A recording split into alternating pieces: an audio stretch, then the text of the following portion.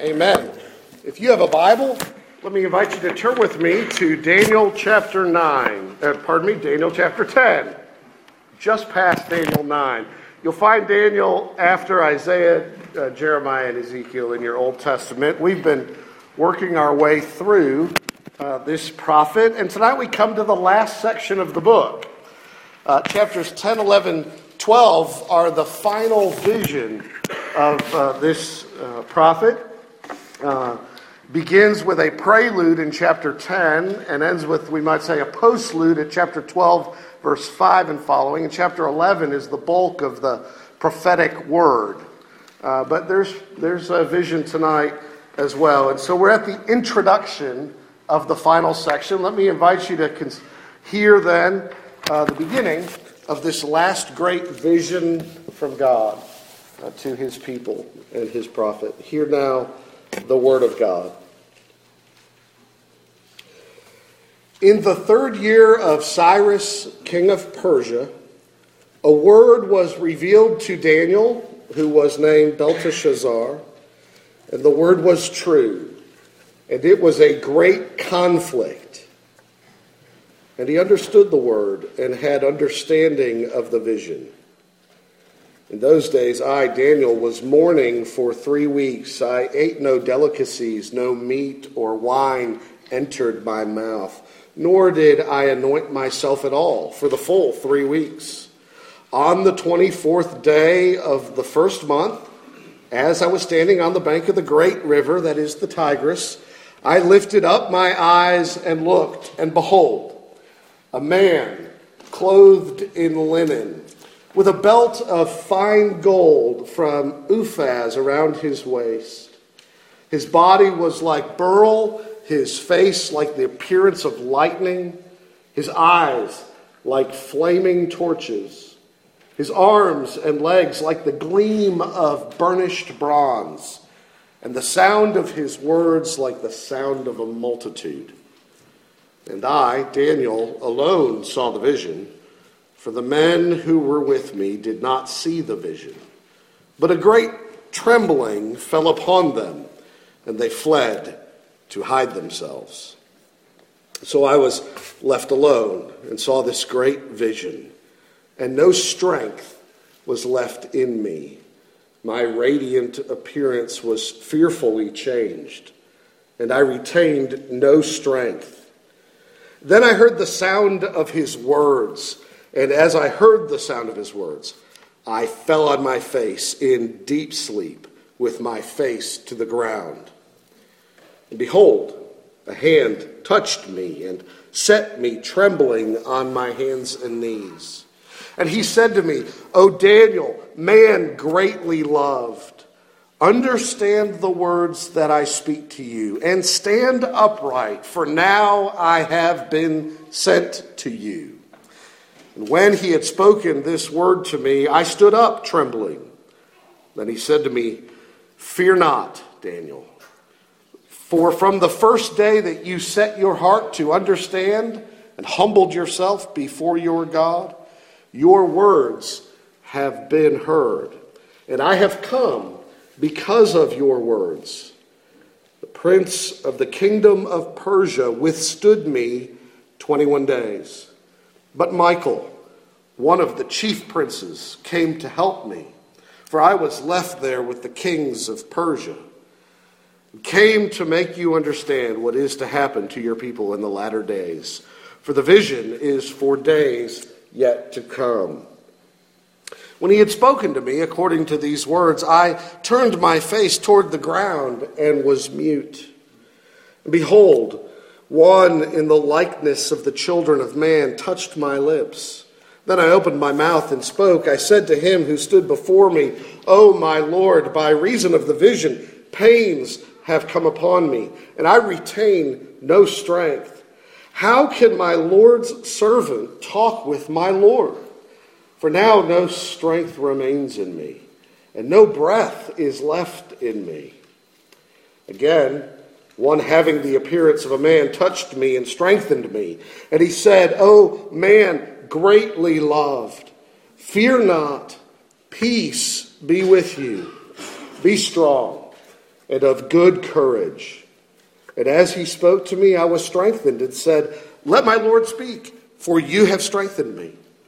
Then he said, do you know why I have come to you? But now I will return to fight against the prince of Persia. And when I go out, behold, the prince of Greece will come. But I will tell you what is inscribed in the book of truth. There is none who contends by my side against these, except Michael, your prince. Amen. This is God's word. May he write it on our hearts. Let's look to him in prayer.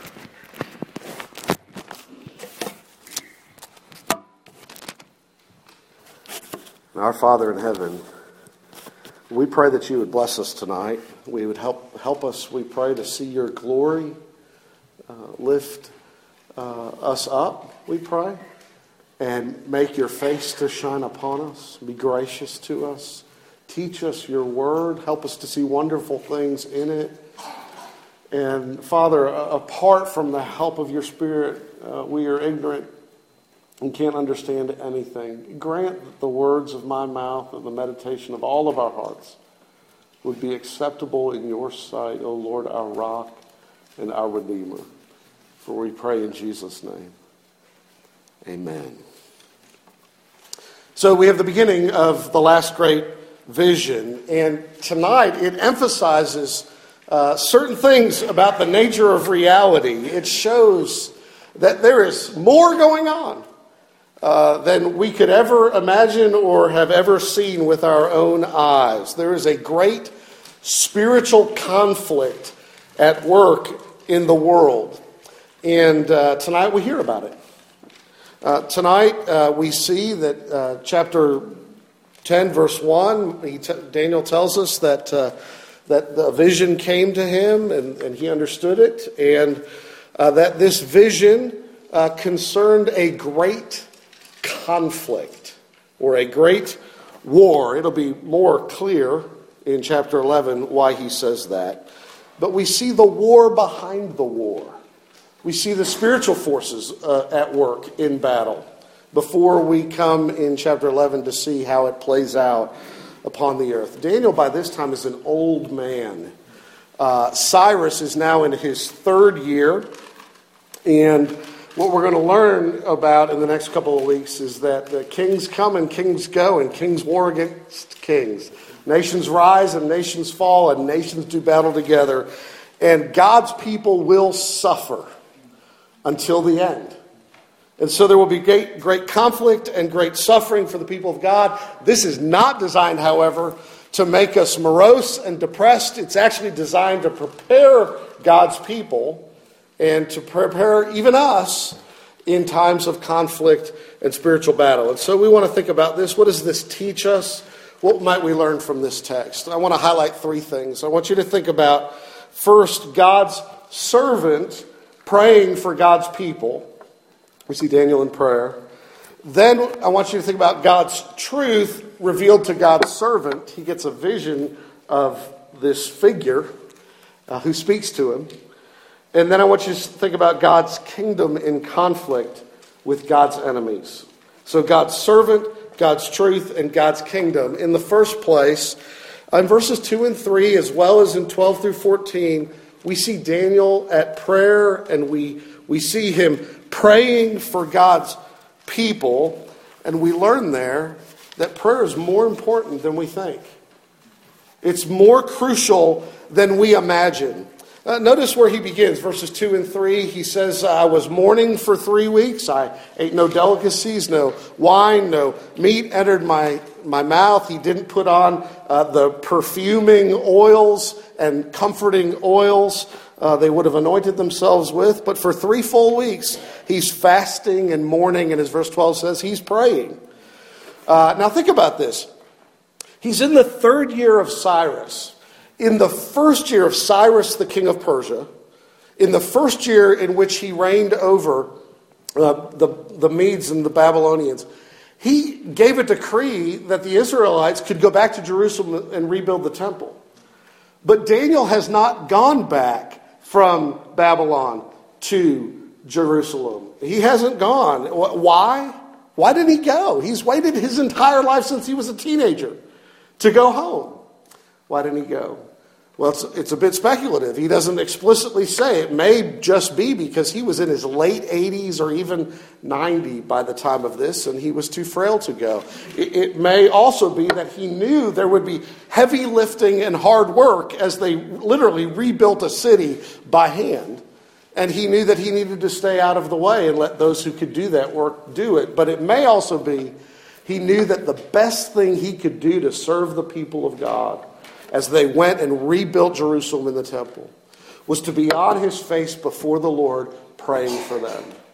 And so he was interceding. He was calling out. He turned his face to the Lord to seek the Lord and to pray. And he was, he says, fasting, not eating meat, drinking. Why? Because he is deeply concerned for the people of God.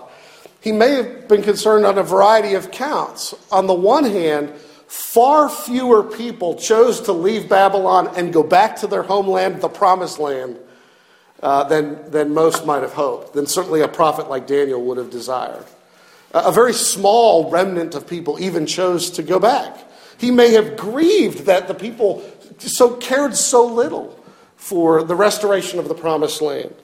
But it also may be Daniel has long been a civil administrator.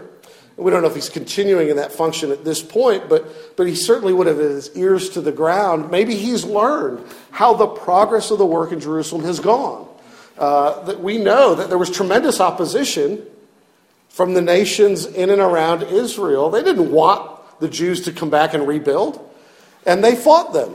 And there was trouble and there was conflict. And maybe he knows there is trouble for the people of God and I need to pray for them. And so I just want to pause there and reflect. We can learn a few things from that. Here is a prophet of God praying for the people of God about a work he himself will never see in his lifetime. He is concerned spiritually for the progress of the kingdom of God well beyond his lifetime.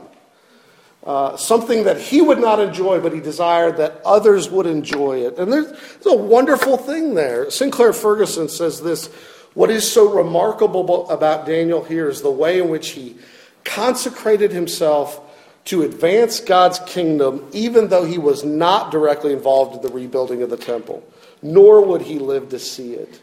And this is the hallmark of true faith and commitment. He believed but did not receive what was promised. He prayed for blessing he would never personally witness.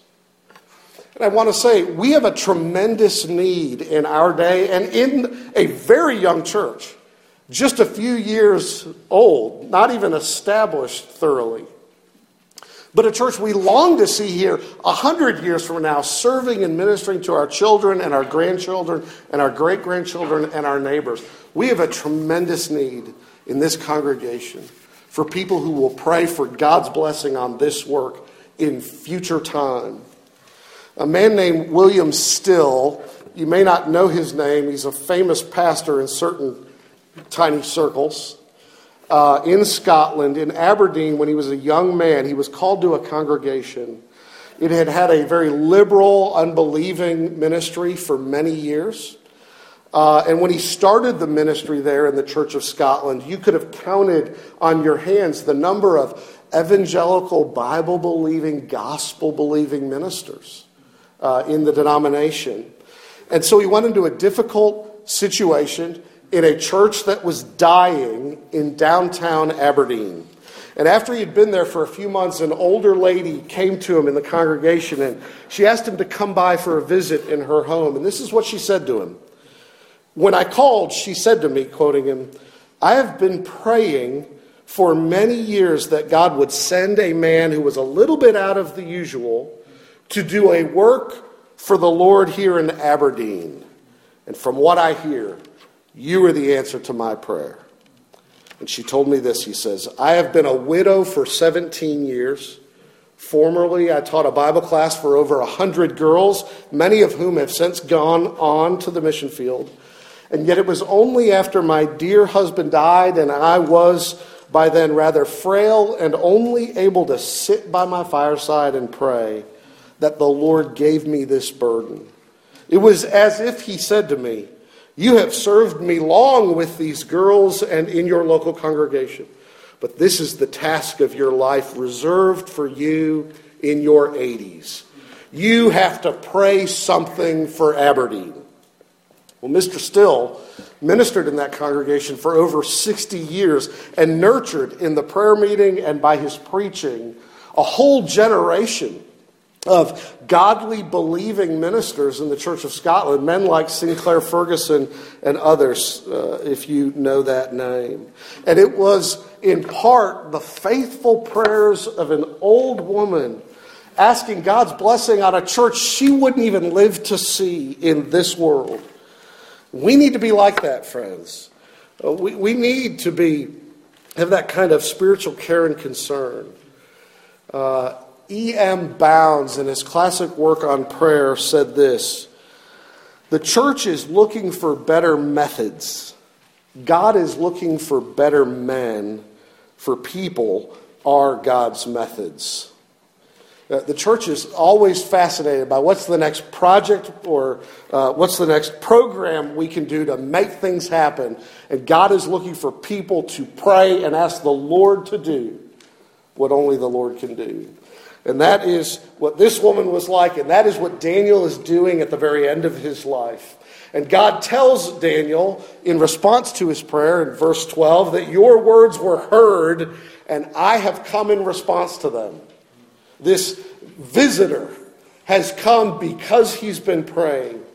So you can imagine Daniel, 1 week goes by and he gets no answer to his morning and praying. 2 weeks go by, no answer. 3 weeks go by and he hasn't received an answer. And why is that? Why is it? It is because sometimes God makes us wait for his answers. 21 days go before this being appears, 3 weeks. And it may be for some of us, we'll pray 21 years or a lifetime and not see in our lifetime the answer to our prayers, but we must keep praying.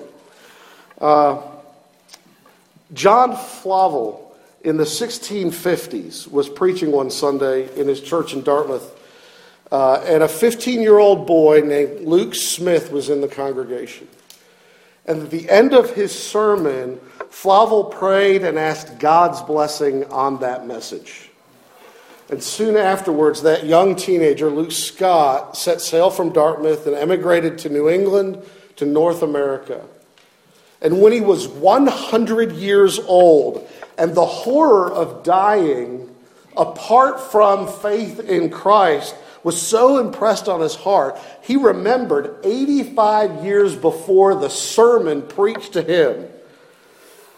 And it allowed him to shake off his guilty fears as he trusted in the bleeding sacrifice who died to set him free and gave him hope. Flavel had no idea when he preached that message or prayed the Lord would do something with it, that it would take 85 years in one boy's life to see fruit. But that is the way sometimes God works. So let's be people who believe, though we have not received, and wait in expectation before the throne of grace to see God do great things. So that's the first thing you see here. The heart of Daniel, his care and concern for the people of God and his prayers on their behalf.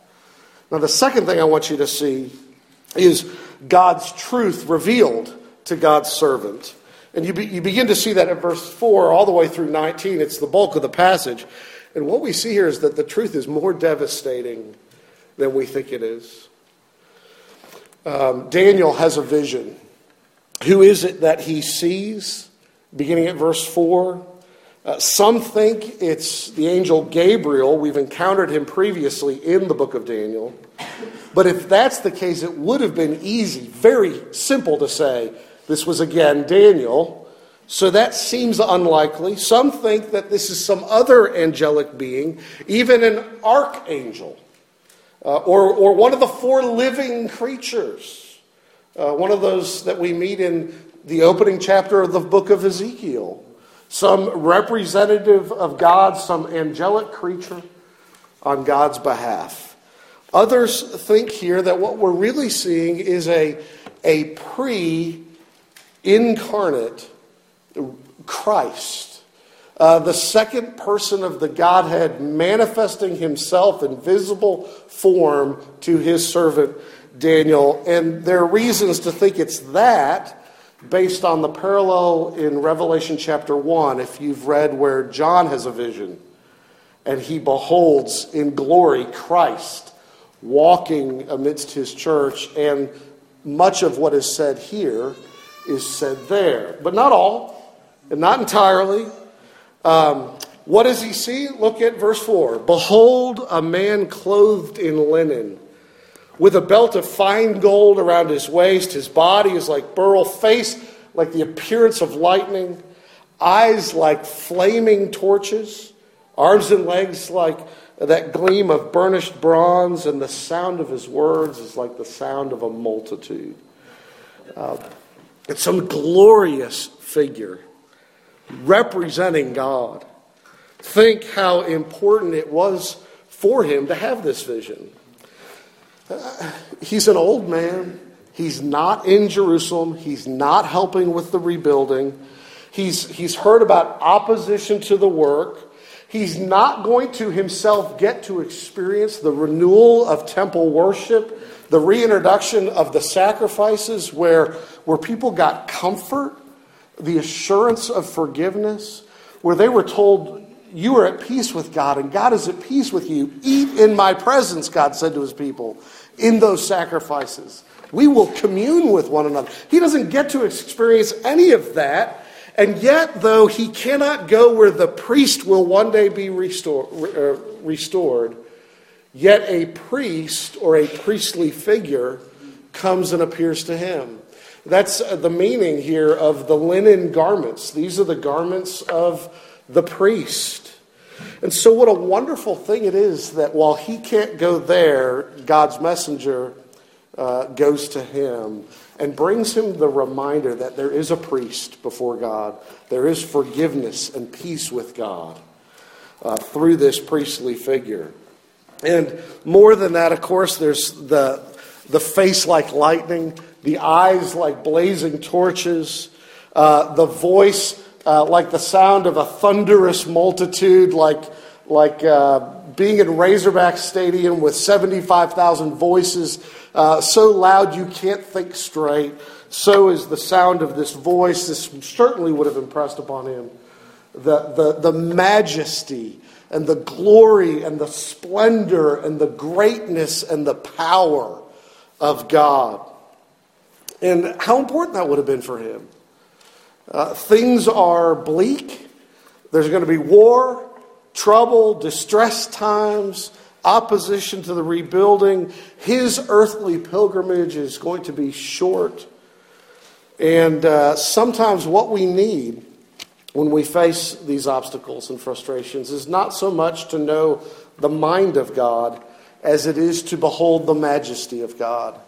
Sometimes we don't have to have God detail his plan to us, but we need to have a vision of his power, confidence of his grace and his glory.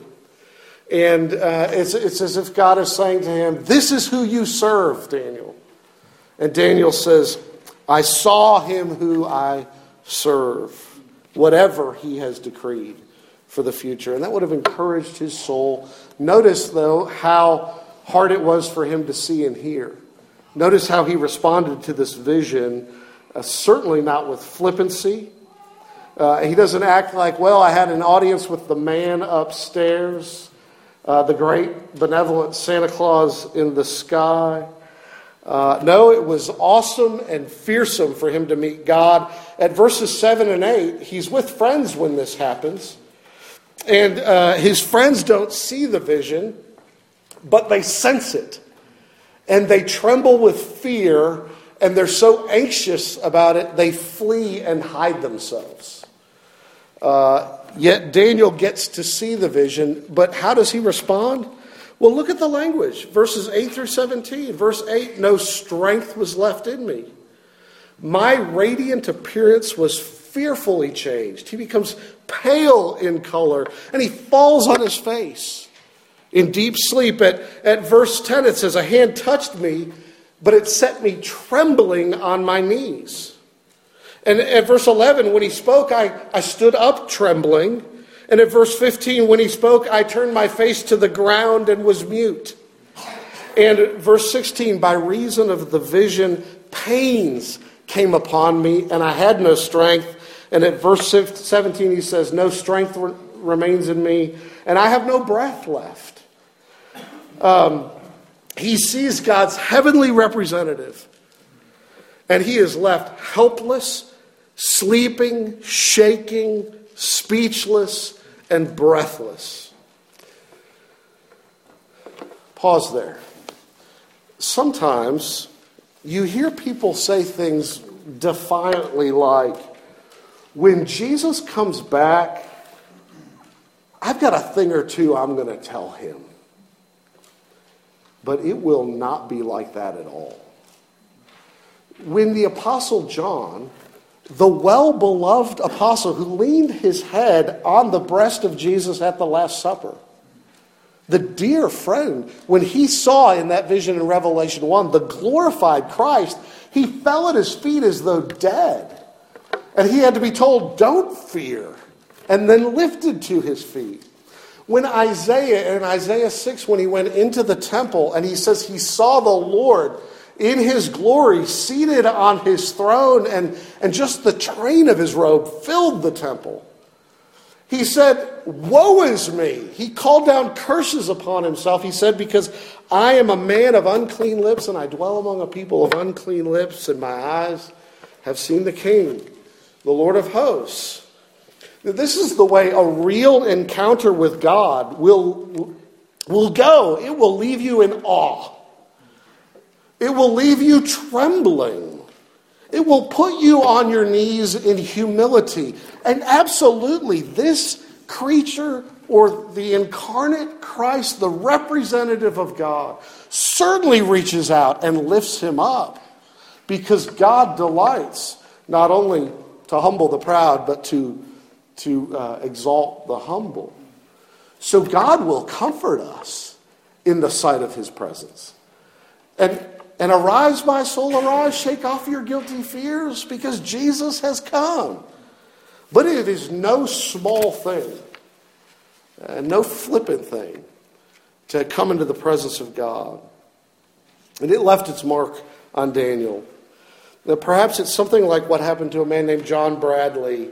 A different kind of story. Bradley was one of those famous men in the picture of the raising of the American flag on the island of Iwo Jima in World War II. He was a medical corpsman and saw more than his share of gore and the horror of war. He almost never spoke about it at all. His wife says on their first date, for about 7 or 8 minutes, he just said a few very sort of disinterested, dispassionate things about his involvement in the war and never spoke of it again. But she also told her adult son that after they were married in 1946, he, in his sleep, wept every night for 4 years straight. The agony of his experience had left its mark. So too, in a different way, Daniel is marked. It leaves him weak, breathless, helpless. And God raises him and says, "O man greatly loved, fear not, peace be with you." What assurance. And God strengthened him in weakness. How should we respond to that then? The fact that the truth is more devastating than we know. Well, we ought to respond in gratitude. We ought to be thankful. Think of the book that we have, the stories it tells, the experience of those who received it and passed it on. I like to read my Bible sitting in my chair next to the fire with a cup of coffee, in the comforts of my home. I like to read my Bible at work, propped up, reclined on my chair with my feet on my table, with a cup of coffee at my right hand. Where do you like to read your Bible? drinking coffee, drinking tea, in your bed at night in the comforts of your home. But think how emotionally and physically wiped out so many of the prophets and apostles were just to receive the word that's passed on to us. It cost them much to give this to us. Let's treasure what we have been given. So we see prayer is more important than we think. Truth is more devastating than we think. And the final thing we see is history is more complicated than we think. We see God's kingdom in conflict with God's enemies, and it is a spiritual conflict. We see it at verses 12 and 13, and again at verses 20 and 21. In verses 20 and 21, this being says to Daniel, "Do you know why I've come to you?" And then he doesn't answer that. But he says, "But now I will return to fight against the prince of Persia. And when I go out, behold, the prince of Greece will come. But I will tell you what is inscribed in the book of truth. There is none who contends by my side against these except Michael, your prince." What's going on here? We are catching a glimpse of the greater and unseen spiritual reality that stands behind the conflicts of this world. This visitor is telling Daniel, all the way back at 12 and 13, that the moment you began to pray, a word went out and I began to come to you. I left immediately to come to you. And yet, verses 12 and 13, from the first day you set your heart to understand and humble yourself, I came to you, and yet it took 21 days. Now, this is not to say, of course, that heaven is so far away it takes 21 days to arrive on the earth. That is not the point of this. The point is this heavenly visitor encountered an obstacle and was delayed in coming on account of the opposition of the prince of Persia, it says. Now, don't misunderstand. This is not the king of Persia, the human king of Persia, who brings the opposition. Though, backstory, we know that Cyrus is the head of the Persian Empire. He's been ruling now for 3 years. He himself has gone away on a visit, and he has left his own son in charge in this region of the world, his son Cambyses, who will eventually take over for him. And while Cyrus, as I said before, decreed that the Jews could go back to Jerusalem and rebuild, his son Cambyses undermined that decree and forbade it while he was in charge. And he wouldn't allow that to happen. He opposed that work. So there is an earthly opposition from this underling in the realm. And yet Daniel is not saying, this vision is not saying that this heavenly visitor has come and was opposed by a human earthly king.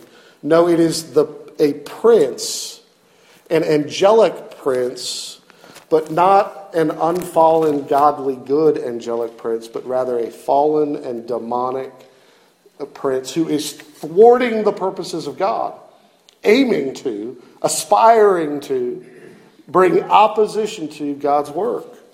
And so we see here the battle of angels and demons. These fallen angels are real.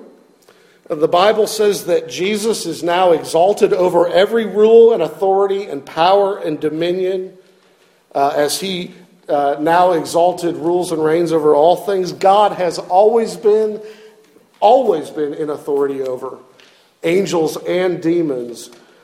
But in his providence and in his plan and his purposes, he permits a spiritual war and conflict while he allows earthly human war and conflict. And so the battle rages, and Daniel has been praying, and an answer has been coming, but not as quickly as Daniel would have hoped, because this king of Persia, this prince of Persia, has been in opposition, and after him will come a prince of Greece. And so we could learn a lot of things from that. but we should certainly learn this, that what we see with our eyes is not all there is. And what the historians tell us is true is not all that's true. History is spiritual. And we think history is defined by, Washington and Moscow and Tokyo and London and all the great capital cities of the world. But there is a bigger battle going on behind the struggles of human society. The old Dutch Prime Minister, Abraham Kuyper, he was not only a prime minister, but he was a theologian and a godly man, said at the beginning of the last century, the beginning of the 1900s, if once the curtain were pulled back and the spiritual world behind it came into view, it would expose to our spiritual vision a struggle so intense, so convulsive, so sweeping, everything within its range, that the fiercest battle ever fought on earth would seem by comparison a mere game. Not here, but up there is where the real conflict is engaged in spiritual realms, and our earthly struggle is a kind of backlash. It is real. It is genuine. But there's more going on. The Bible says for Christians, not therefore to take up arms against our human neighbors and even enemies.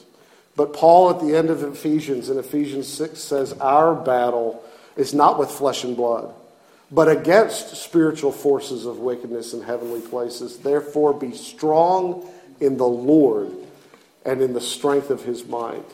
You're in a war, friends. And if you don't know you're a soldier in that war, you will be unarmed. You will be unprepared. How often those of us who know that we're in a war act like we aren't. And how often we suffer on account of it. And don't do all the good we could if we acted like we were in one. The last thing I want you to see in this is the fact that, Daniel sees this great vision, and his own friends fled from him. He was left, so we might think, all alone. And yet Daniel was never less alone in his whole life. That God was for him and not against him. That God's heavenly representatives had come to aid and minister to him, just as Hebrews says, that is the purpose of angels. They come to serve the saints. And so he was alone, but he was never less alone in all his life. And so too with us. He never leaves us or forsakes us. Let's pray. Father, I pray that you would impress your word and its truth upon our hearts. You would shake us out of our slumber, that you would make us spiritually minded, that you would grant us to believe in that which we cannot even see, and humble us before your throne of grace and teach us to serve your church for her future good in this great battle. We pray in Jesus' name. Amen.